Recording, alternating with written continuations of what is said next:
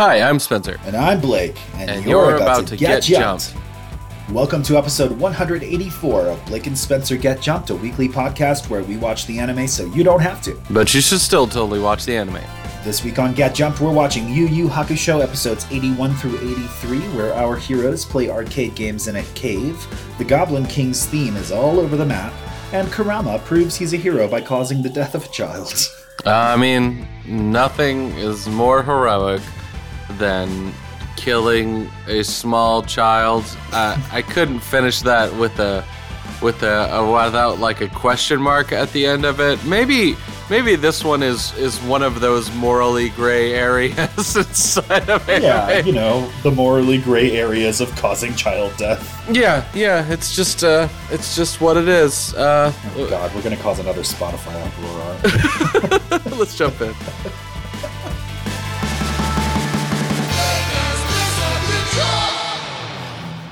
Oh, did I have news this week? No. Yeah. There's not a lot of I've been playing anime a lot news. of Digimon. I have a friend here, Chris, who bought a deck, and we've been playing, and his other deck comes soon, and we're going to play more, and found out one of my local game stores is now selling packs, and so I'm all in. Yeah. Let's talk about this thing that real quick, though, that's going on with the Patreon, because we mentioned it in our Monday episode, but I don't know if we mentioned it last week. Yeah, that was forever ago. So here's the thing, guys. We're starting to do more stuff on our Patreon. I am still in the works of changing over our Patreon pretty drastically. So if y'all are interested in getting in, you'll still be getting content, even more content now. We're going to be doing more like behind the scenes stuff as well, releasing it on Patreon. So maybe more people would be interested in doing something like that. If you would like to be a part of that, or if you have some ideas of like what you want from a Patreon, please let us know. Shoot it over inside of our Discord, write to us on any of our social media accounts, and we're happy to get input from what people want. I'm also trying to see if I can take some kind of like wacky ideas from other people, think of things that we can do that might be weird or out of the box. But that's all I have, other than the fact that I've been hardlining Jujutsu Kaisen. I decided that I really, really wanted to watch the anime through, and it does not disappoint. I am pretty far into the anime now, and watching the animated fights is really, really fantastic. The only thing that I have noticed about the anime that I'm like, I don't know if I'm the biggest fan of it, and I think it's because I've been ruined by anime that have just like fantastic swelling, soundtracks behind them, or they have really surprising, interesting soundtracks behind them, is that Jujutsu Kaisen doesn't always hit me in the right spot of exactly what music I'm expecting in the moment. However, I do think that they do a really good job of it. I just don't think that it would be my music choice, but the music does a good job of like conveying the tone. It's just me falling along that line of being like, I don't know if it's what I would have chosen in each one of the moments. There's a fight. People that are caught up with Jujutsu, this is the one that really stood out to me most recently. There's a fight under a bridge, and that's all I'll give away of what it is, because it's a pretty big spoiler if you know more than that. And if you know what I'm talking about, the climax of that fight that occurs between the brothers afterwards, the music choice seems a little odd to me, but it does a pretty good conveyance of tone. But I don't think I would have chosen what they chose. It's That's like interesting. And I felt that way about Jujutsu a couple of times too. Like even the way that they do their like it's like mid commercial break or midway through break yeah, where the they little go to like commercial. blurb thing. Yeah, it just seems a little bit like funky to me. But that's just the way that I feel about the aspects or the not the aspects of it, but like the what's the word I'm looking for here? It's the aesthetic. The aesthetic of it doesn't seem to match exactly with what's happening with the rest of the show. And I I feel a couple of times that this is one of the reasons why I think Jujutsu is a fantastic anime and a fantastic manga, but the anime itself has like a couple of little weird oddities to it that make it to where it's just like it feels like it's an A plus anime instead of like an S tier anime. And I wonder if like that's one of the only it's like the people that are adapting it are missing like a little bit of style points, you know? Yeah, it's and- interesting because you're talking about the music, and like I know that this is going to sound dumb to people, but like my initial reaction was like, I mean, that doesn't matter that much, and then I was like, well, actually, music is huge. Like, oh yeah, it's probably, unless it's like really beyond the pale, it is probably not going to break an otherwise good series. correct. But I mean, you look at something like I would say My Hero Academia has some of the best music I've seen in an anime, and that story is really good. But boy, does the music just push it that much farther. Oh, yeah. Naruto does that. Bleach, I think, to a different extent, because that's a little bit more of a swing that Bleach is taking. Yeah. And it doesn't always work, but it's sort of like those are good examples of like getting you in the right headspace for what is going on, and sort of like, especially My Hero Academia is so much about like big emotional swells and big moments, and the music is all big emotional swells, and it's so good. Yeah, and I mean, one of the things that I think that is done so well inside of some of the anime that you can think of that are like, this is obviously an S tier when it's built in, is like the soundtrack and the audio world that they create for you is so fucking important. Two great examples of this, just because we talk about Cowboy Bebop so often. Cowboy Bebop is an obvious representation of this, but there are two other ones that come to mind. So Samurai Champloo does a very, very good job of both ambience and a soundtrack that is against type, but also it has a really cool spin on it, which is that it has like a hip hop theme that is going to be running underneath the entire show. And when you have these samurai battles, it plays with that music underneath it as well.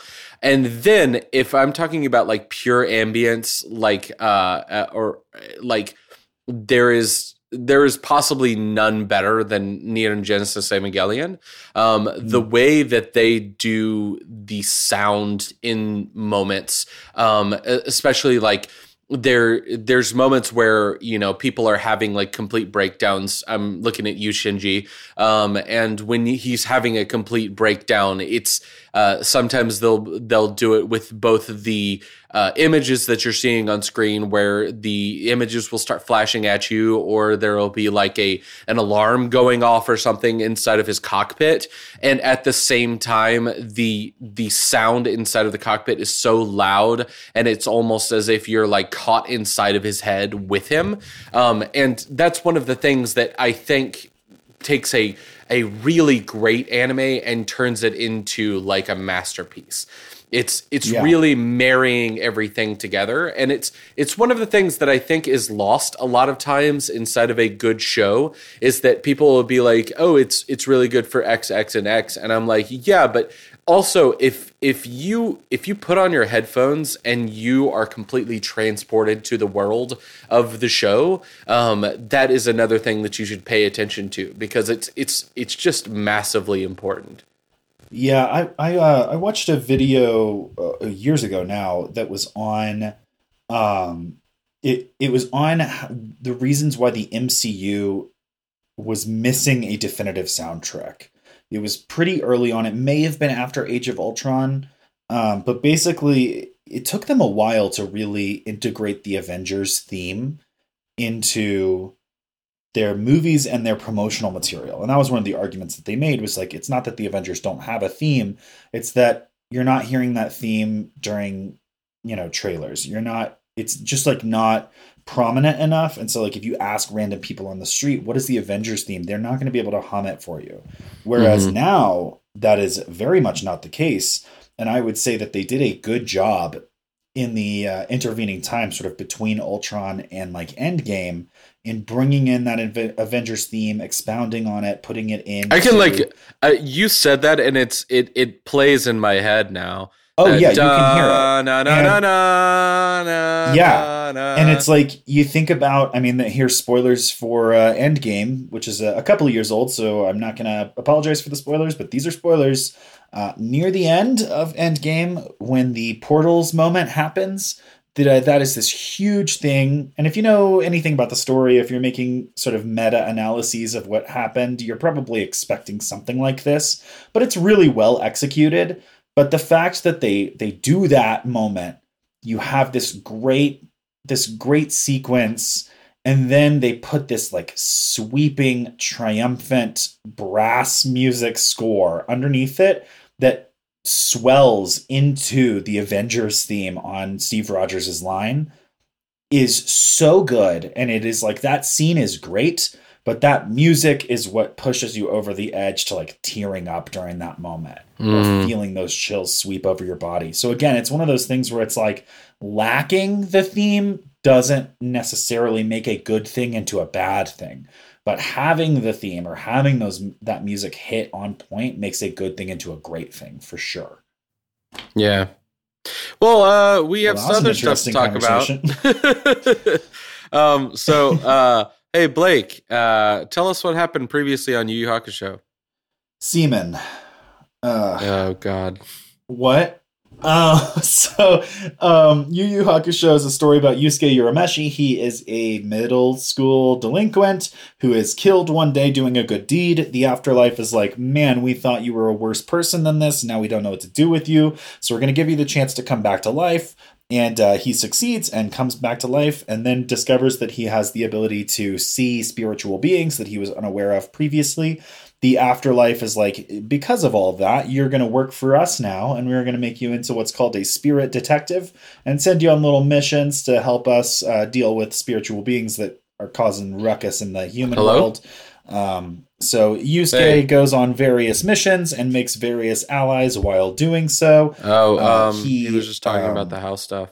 He meets two demons. One is named Kurama and one is named Hiei. Kurama is a demon that has possessed a human, so he's sort of like a half demon, and he's very chill and very sort of emotional and very much like a protagonist. And Hiei is your Vegeta type. He is the bad guy who's not doing bad things because it's more advantageous for him to do the good things, but you're kind of always like, okay, I mean, like at this point, is he really still a bad guy or not? Very Vegeta-esque. That is Hiei.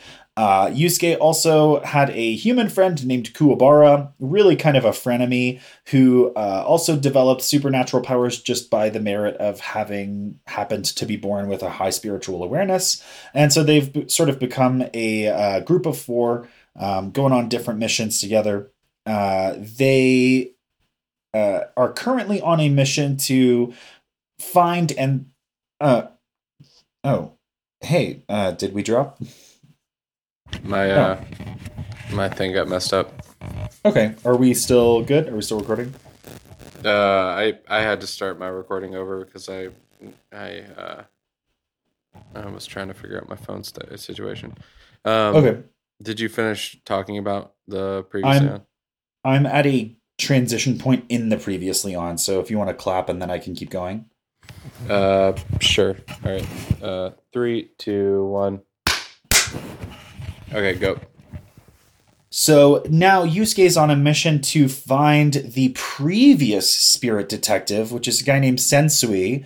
Like I said, he was basically Yusuke before Yusuke came along, but then he watched this thing called the Chapter Black, which is a VHS It's just kind of like streaming, but more manual labor is involved. And that contains essentially a highlight reel of all of the terrible things that humans have done to each other over the many, many years that humans have been around. And that caused Sensui to essentially lose his faith in humanity and decide that the best solution is to just burn it all down. He specifically would like to burn it all down by opening a portal to the demon world.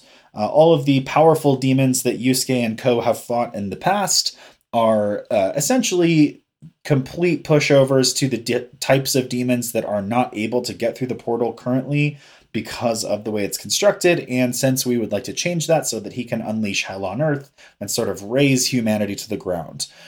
He has a couple of people working with him. One of them goes by the codename of Seaman. He was a villain who has defected to the hero's side after realizing that the good guys are not bad guys, essentially. And so he's kind of helping them navigate the enemy base, which they are outside of, I believe, at or right after the beginning of these episodes. So they want to find Sensui and stop him from opening the portal. Sensui and Ko have kidnapped Kuwabara because Kuwabara's got a sword technique that it turns out can slash through the barriers between dimensions. And so they are waiting a little bit until I think the barrier is closer to opening, and they're going to use one of Sensui's goons has the ability to consume the power of another, and so they're going to try and steal Kuwabara's power and open this thing up. Meanwhile, the Afterlife guy who's been sending Yusuke on all these missions, Koenma, is going to go and ask his father, King Enma, for a special permission to try and deal with this demon portal situation as well. I think that's everything you need to know so that we can pick up with Yu Yu Hakusho episode 81. All right, Yu Yu Hakusho episode 81 is going to be the first episode where we get to meet a character that we're going to learn to love really fast and then immediately have him removed from us. It's called Let the Games Begin, and we're going to go down into this cave, and I believe Blake had it phrased inside of our notes that Seaman leads everyone inside of the cave, which is just chef's kiss. Keep coming. Blake. Seaman is going to keep coming until we're all through with it, you know? Okay, so Game Master is going to be the next person that they're going to be coming in into a battle with. His territory is basically a big giant screen with a it's set up kind of like a big arcade room where there's like a couple of podiums that you can stand at that have like arcade set up joysticks and buttons, and he is, as the game master, going to battle against you, and he represents the game, and also if you are in the moment of playing like a game where you're playing against somebody, he will either play against you as the final boss, or it will be somebody that is a lower tier person that is going to go against you in this game that he has created for you, which is called it's called like Goblin Master or Goblin Quest, Goblin King or something. He is playing the Goblin King. I think it's maybe like Lair of the Goblin King or something. Also, his real name is Amanuma, which is not particularly relevant, but I just kept being like Amanuma, and that was really just distracting me during these episodes. But instead in my head, every time I saw his name come up, I could only think the Numa Numa dance. I'm glad that we're both stupid in the same way. So different ways, but still stupid. So his power we will see sort of more specifics of how it works before these episodes are over with. So I'm just going to sort of like not jump ahead, but I'm going to pull that information from the future into the now to explain that like we will discover that the game that they are playing is a real life arcade game, that he the game master's ability is essentially to take that real life arcade game and create this sort of like better version of a space to play it in. And one thing I neglected to say during our previously on is that the people in this arc are psychics. They are not demons. And so their powers work a little bit differently than what we've seen in the past, which has basically been a sort of sliding scale of anime badass. In this, the psychics have weird powers that create special rules that you must play within. So you can't just punch out the game master. You can't fight your way through it. You have to play by his rules, essentially. And so they become trapped in his, the word Spencer used earlier is territory. And you have to defeat him essentially on his terms in order to progress out of his territory and keep on making your way to Sensui.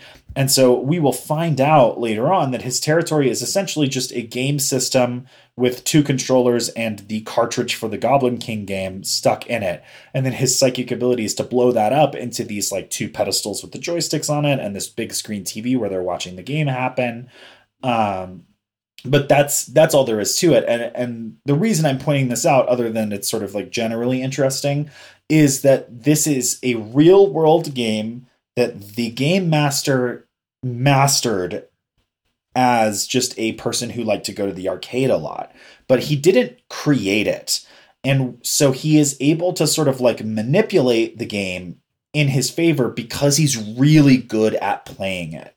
But he didn't make the game, and the rules of the game seem like they are more or less dictated by the game cartridge rather than by his psychic powers. So he is in control of the situation because he's super good at playing this game, and not because he is like twisting things into his favor outside of just being atypically skilled, if that makes sense. And that will be relevant. Yeah. So the first thing that is going to happen inside of this is that Seaman is going to get into a battle. First, it's a like tennis match, and he is okay. Because this game is weird, right? It is a game in which the frame story is you are a warrior trying to defeat the Goblin King. And in order to defeat the Goblin King, you must best him, I think it's like best 4 out of 7, at a series of mini-games. And those mini-games are just whatever the hell. Like, it is not Goblin themed. Like, they play tennis, and then they have like a battleship fighter jet thing, and then there's just like a quiz, and then there's Tetris, and it's just all over the map, and none of it has anything to do with goblins or kings. It's Tetris in like Tetris for people who love math, but we'll get to that. Oh my god, it's like high pressure, high speed Sudoku Tetris or something. Like, I'm not sure that this would be a playable game outside of a very small subset of like math geniuses. Like, it looks so hard. We'll explain it when we get there. Yeah, so Seaman is going to win his tennis match. That takes us into episode 82. If you could also, play forever. Yeah, of note, the game master does not play the tennis match. The NPC that you would play if you were in the arcade is who Seaman plays against. Yes. And the game like determines the difficulty of the NPC sort of randomly, but like Game Master essentially is posing as the Goblin King, or is playing the role of the Goblin King, and as such is like letting the sort of like algorithmically generated minions of the game take point at this juncture. Mm-hmm. All right, so the next person up that's going to play is going to be Genkai. She gets this game where she's flying around inside of a helicopter, destroying a battleship, and she destroys it pretty easily. And then it turns out if you are a Spirit World martial arts master, you have a lot of free time on your hands, and you use that free time to master a Human World arcade game. Yeah. And then Yusuke is going to have one where he's going to fight against a whole bunch of different goblins. He also wins that with relative ease. And then it starts getting difficult because they are moving into the stage where they will have won the entire thing if they win their next one. It's going to be the moment where the Goblin King is going to step up, which is going to be, again, Amanuma, who's going to step up, and he's going to start playing against people. He plays against Kaito, and they play this game that's like you are asked questions, and it's like a quiz show. The game is trivia. Yes. Where they ask you a question, provide you the answers, and then whoever buzzes in first gets to answer. And if they get 3 answers wrong, they're out. But both of these guys are the most and are playing it wrong. Yeah. So Kaito first reveals that if he sees like the first word of one of the questions, he can figure it out because he's memorized it. And it turns out that all 7,000 questions. Correct. And Amanuma reveals that he knows them from just the number on the question, which is ridiculous. Yeah, he basically, like, Kaito is like, I am unbeatable at this because I have memorized them so much so that I know which question is being asked based off of just, like, the first character that appears. And the game is such that if they start asking the question starts appearing sort of word by word. Yes, Jeopardy rules. Yeah, and once the question has appeared, then the answers appear. It's an A, B, C, D answers. If you buzz in before the question is done appearing, it stops appearing. So what you've seen is what you get. And the answers haven't shown up yet, so you just have to blindly pick A through D. Yeah. And Kaito has memorized the answers are always in the same place. So Kaito has memorized the questions and knows if the answer is A, B, C, or D for each question based off of the first character. And everybody is like, oh shit, like this nerd is going to win easy because there's no way to beat that. But I could tell where this is going. It turns out your nerd isn't as strong as our nerd. Who, oh, yeah. Again, Game Master has this ability, so him memorizing all this kind of stuff kind of makes sense. But Kaito, it's like, you did this independently. You're just doing this on your spare time. Yeah, well, I mean, Game Master is like an actual child with like no life, so I see it. Whereas Kaito is a teenager with no life. Yeah. So yeah, Kaito so Game really Master needs to get laid. Oh my god, so badly. So Game Master is like, I think the rules are that if you get 3 questions wrong throughout the round, you lose. But if you get 7 right, you win, I want to say. Yeah. And Game Master is like, I'm going to even give you an advantage. I am not even going to answer at all for the first 5 questions. And during those 5 questions is when Kaito demonstrates, like, I am unbeatable at this game because I have memorized the questions based off of the first character. Except Game Master has done him one better by figuring out the algorithm by which the order of questions is determined. Yeah. And it takes 5 questions in order to figure out what today's algorithm is going to be. But once you've figured it out, the next questions will always be what they are going to be because it is algorithmically generated. It's not randomly generated. And so he starts to answer the questions before even the first character has shown up. He's got a blank screen and he is correctly answering the trivia questions. And Kaito can do nothing. Yeah, it's ridiculous. So he loses, but they reveal that because they're like, well, he should have taken my soul. That's what happened before. And he's like, no, it doesn't look like that's going to happen. It looks like what happens inside of this game is that you can just keep on going. And the goal of this game, they figure out, is just to keep them there. And so they can't leave his territory until he is defeated, which is really bad for them because what we found out before this is that the portal is opening and it is opening faster than expected. And they need to figure out how to get to it as soon as possible to close it. And they are losing precious time by dealing with Game Master. And they're on a ticking clock, stuck playing arcade games with a child. Yes. And what's great, too, is that Amanuma is like, he's a kid. Like, the enemies they've been facing so far have been disaffected humans that have joined the baddies because they have seen the tape and they know the bad things. And what we learn here is that Amanuma is not that. He's just real good at video games. And since we found him and was like, I bet I can make you able to do really amazing things with this video game talent that nobody else appreciates. And he, a child, is like, cool. And so he's not there being like mustache twirling villain, like you're stuck in my territory and you can never beat me. He is there being like, this is so fun. I love this game. And now I have a captive audience to play with me. And nothing bad happens to you if you lose. We just get to keep playing. And it's fun to win. So I'm just going to keep enjoying winning. And we're going to play forever. And, if a demon portal happens, it happens. But we'll be safe because we're playing video games. Yeah, and that takes us into episode 83 called Game Over. So I'm sure nothing bad will happen. Except for Kurama is going to get into this battle inside of the video game with Amanuma, and it turns out that one of Kurama's additional abilities, other than being able to do math really fast, because this next game is like Tetris, but also you have to add up to 7 these little blocks in order to get it to break down, or you can do it to 7 in other ways.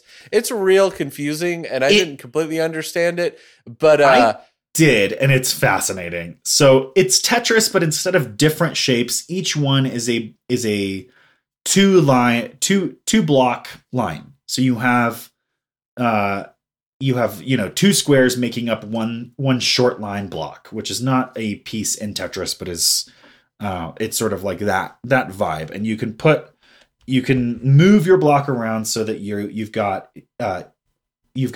2 numbers on each block. So one square has one number, the other square has another number, and you can move them so that the numbers are on top of each other or next to each other, and of course swap them around to determine which one is up or down, which one is left or right. And they will fall in a Tetris-like space on top of the other blocks that have fallen. And your goal is to get 3 blocks in a row, either horizontally or vertically, that add up to 7. And I believe the blocks fall with numbers ranging from 0 to 7. So you have a lot of opportunities, but you also have a lot of opportunities to box yourself in with numbers that are not 7. And once you make 7, those 3 blocks vanish. Everything falls kind of like in Tetris, and you keep playing until one person's blocks fill up the screen and they can't drop anymore, just like Tetris. But it's the same rules of Tetris. You're dropping these blocks and they start to drop faster over time, except instead of just fitting shapes with other shapes, you're having to do like high speed location based math. It sounds like the hardest fucking game of all time. Yeah, so Kurama's good at it, it seems, but not like crazy good at it. But it turns out that the additional thing that Kurama is going to use is psychological warfare, because he's going to be like, this person that you have allied yourself with, he has not explained to you what is actually going to happen to you at the end of the game, because you are stepping in as the Goblin King. And at the end of the game, when you defeat the Goblin King dies. So when we defeat you in this game, if you lose this game, you will die. And he's just like, well, Sensui wouldn't do this to me. And he's like, Sensui does not care about you in the slightest. You are here to serve a purpose for him, and that is this purpose, which is being able to keep us from getting to him. And that is what he is using you as. Yeah, and that's why I made a big point earlier to say, like, Game Master is not changing the rules. He's just putting himself and the other players inside of the game's already established rules by using the game cartridge. He is not recreating Goblin King. He is making it bigger and adding them into its sort of like pre-established roles. And so like they are like, you have trapped yourself in the role where if you lose to us, you die. And you got trapped into that position by a manipulative asshole who was lying to you. And Amanuma is just not buying it, but they're like, okay, have you ever used your psychic ability to make a game in which your character dies at the end? And he's like, no, I guess not. And they're like, yeah, because he figured out that you would kill yourself in that instance. And he needed you to stall us. And so he kept you alive here. But what's more, they're like, who suggested you play the Goblin King game? And the kid is like, Sensui did. So he starts to realize that Sensui has manipulated him into getting good at using his psychic power on games that don't have life or death stakes to trick him into playing a game with life or death stakes. And he is blissfully unaware because he is a little kid. And the other thing about this that I love, because it is so dark and intense, is that Kurama realizes this and is like, okay, we have to win because there is a demon portal that will destroy everybody. So I have to implicitly kill this kid. And by revealing this information, he does. And they say this thing at one point where they're like, Sensui's whole philosophy is that people are inherently bad. And they are essentially, they basically say something that means that they believe that Sensui caused this situation to happen, not because he was trying to kill Game Master, but because he was trying to trap them in a no-win scenario where they, as heroes, have to either give up their battle and be trapped in this game forever, or at least until it's too late because they are too heroic to kill a kid, or they have to admit to themselves that they are child murderers and then have to look themselves in the mirror and try and convince themselves that they're heroes. Like he is... Sensui is playing long-range psychological warfare with them, and it is genius. Like, this is such a good plot device. Yeah, and meanwhile, in the other room, Gourmet is going to be threatening to eat, is threatening to chow down on Kurama's sword. No, it's Kuwabara's sword. Kuwabara's sword. He's going to eat Kuwabara, and now Gourmet wants to eat his sword. What? I'm just describing the show. And then, meanwhile, on the couch, Sensui is just sitting there watching TV. And as people may not know what he's watching on TV, he's just watching over and over again the black tape. He's just like, he's getting weird with it. He's fucking spiraled out of control. But they do have this moment where they're like, the demon portal is going to open. It's going to be like 2 hours from now. So do you want to start your movie? Yeah. Okay. But the final thing that we need to learn inside of this episode is that meanwhile, Koenma has gone to his father and been like, we need a way to stop this no matter what. And his father is just like, if worse comes to worse, you're going to remove your pacifier and you're going to basically take the nuclear option to deal with it. And he's just like, okay. So and then they have this moment. So they of course, Kurama wins Tetris because Amanuma is so distracted by the fact that he has been fucking played and that his life is on the line in a way he wasn't expecting, that he can't focus on the extremely mentally dexterous math Tetris game. And he loses and he just fucking drops dead. And then there's this moment where they're all standing there and Kurama is standing off by himself looking away. And you're like, Kurama is definitely the most empathetic and soft-hearted of our heroes. And you're like, this is killing him. And they go up to him and they're like, Kurama, are you okay? And he turns to them and you're expecting to see him just fucking wrecked, tears streaming down his face. And he just turns and he has this like hard, cold look on his face. And he's like, I don't regret anything that I did. And then Hiei and Yusuke have this little side conversation where Hiei is like, I mean, Kurama is a demon. Like, this is not the first time he has caused the death of a child. And Yusuke is just like, Kurama isn't you. And he is not, he's a half demon and he has lived among humans for, a decade and a half. He is deeply hurt by this. And I know that because I know who he is. And it is just this like kind of gorgeous, haunting moment with these characters. Anyways, stick with us after these credits. We'll talk about what's coming on next week. Blake and Spencer Get Jumped is made by Forever Summer Productions and presented as part of the Geekly Grind podcast network. Sound editing is done by Rashad English. He's our level 13 sound wizard. 13? Did he jump even more levels? He gained a lot of experience by defeating the Dark Lord of Smooth Jazz. Do you mean Chuck Mangione from King of the Hill? Rashad is the king of the hill now. Damn it, Bobby. Anyway, our podcast is ad-free, and if you want to keep it that way, please consider supporting us on Patreon. Follow us on Twitter at B&S Get Jumped. Like us on Facebook at facebook.com/Blake and Spencer Get Jumped. Or talk to us on Reddit at reddit.com/r/getjumped. Also, we have a Discord server. You can find the links to that on all of our social media platforms. If you like the show, please like, subscribe, and leave a review. Reviews help other listeners find our show. New review episodes come out every Monday, and new rewatch episodes appear every Friday. And hey, thanks for listening.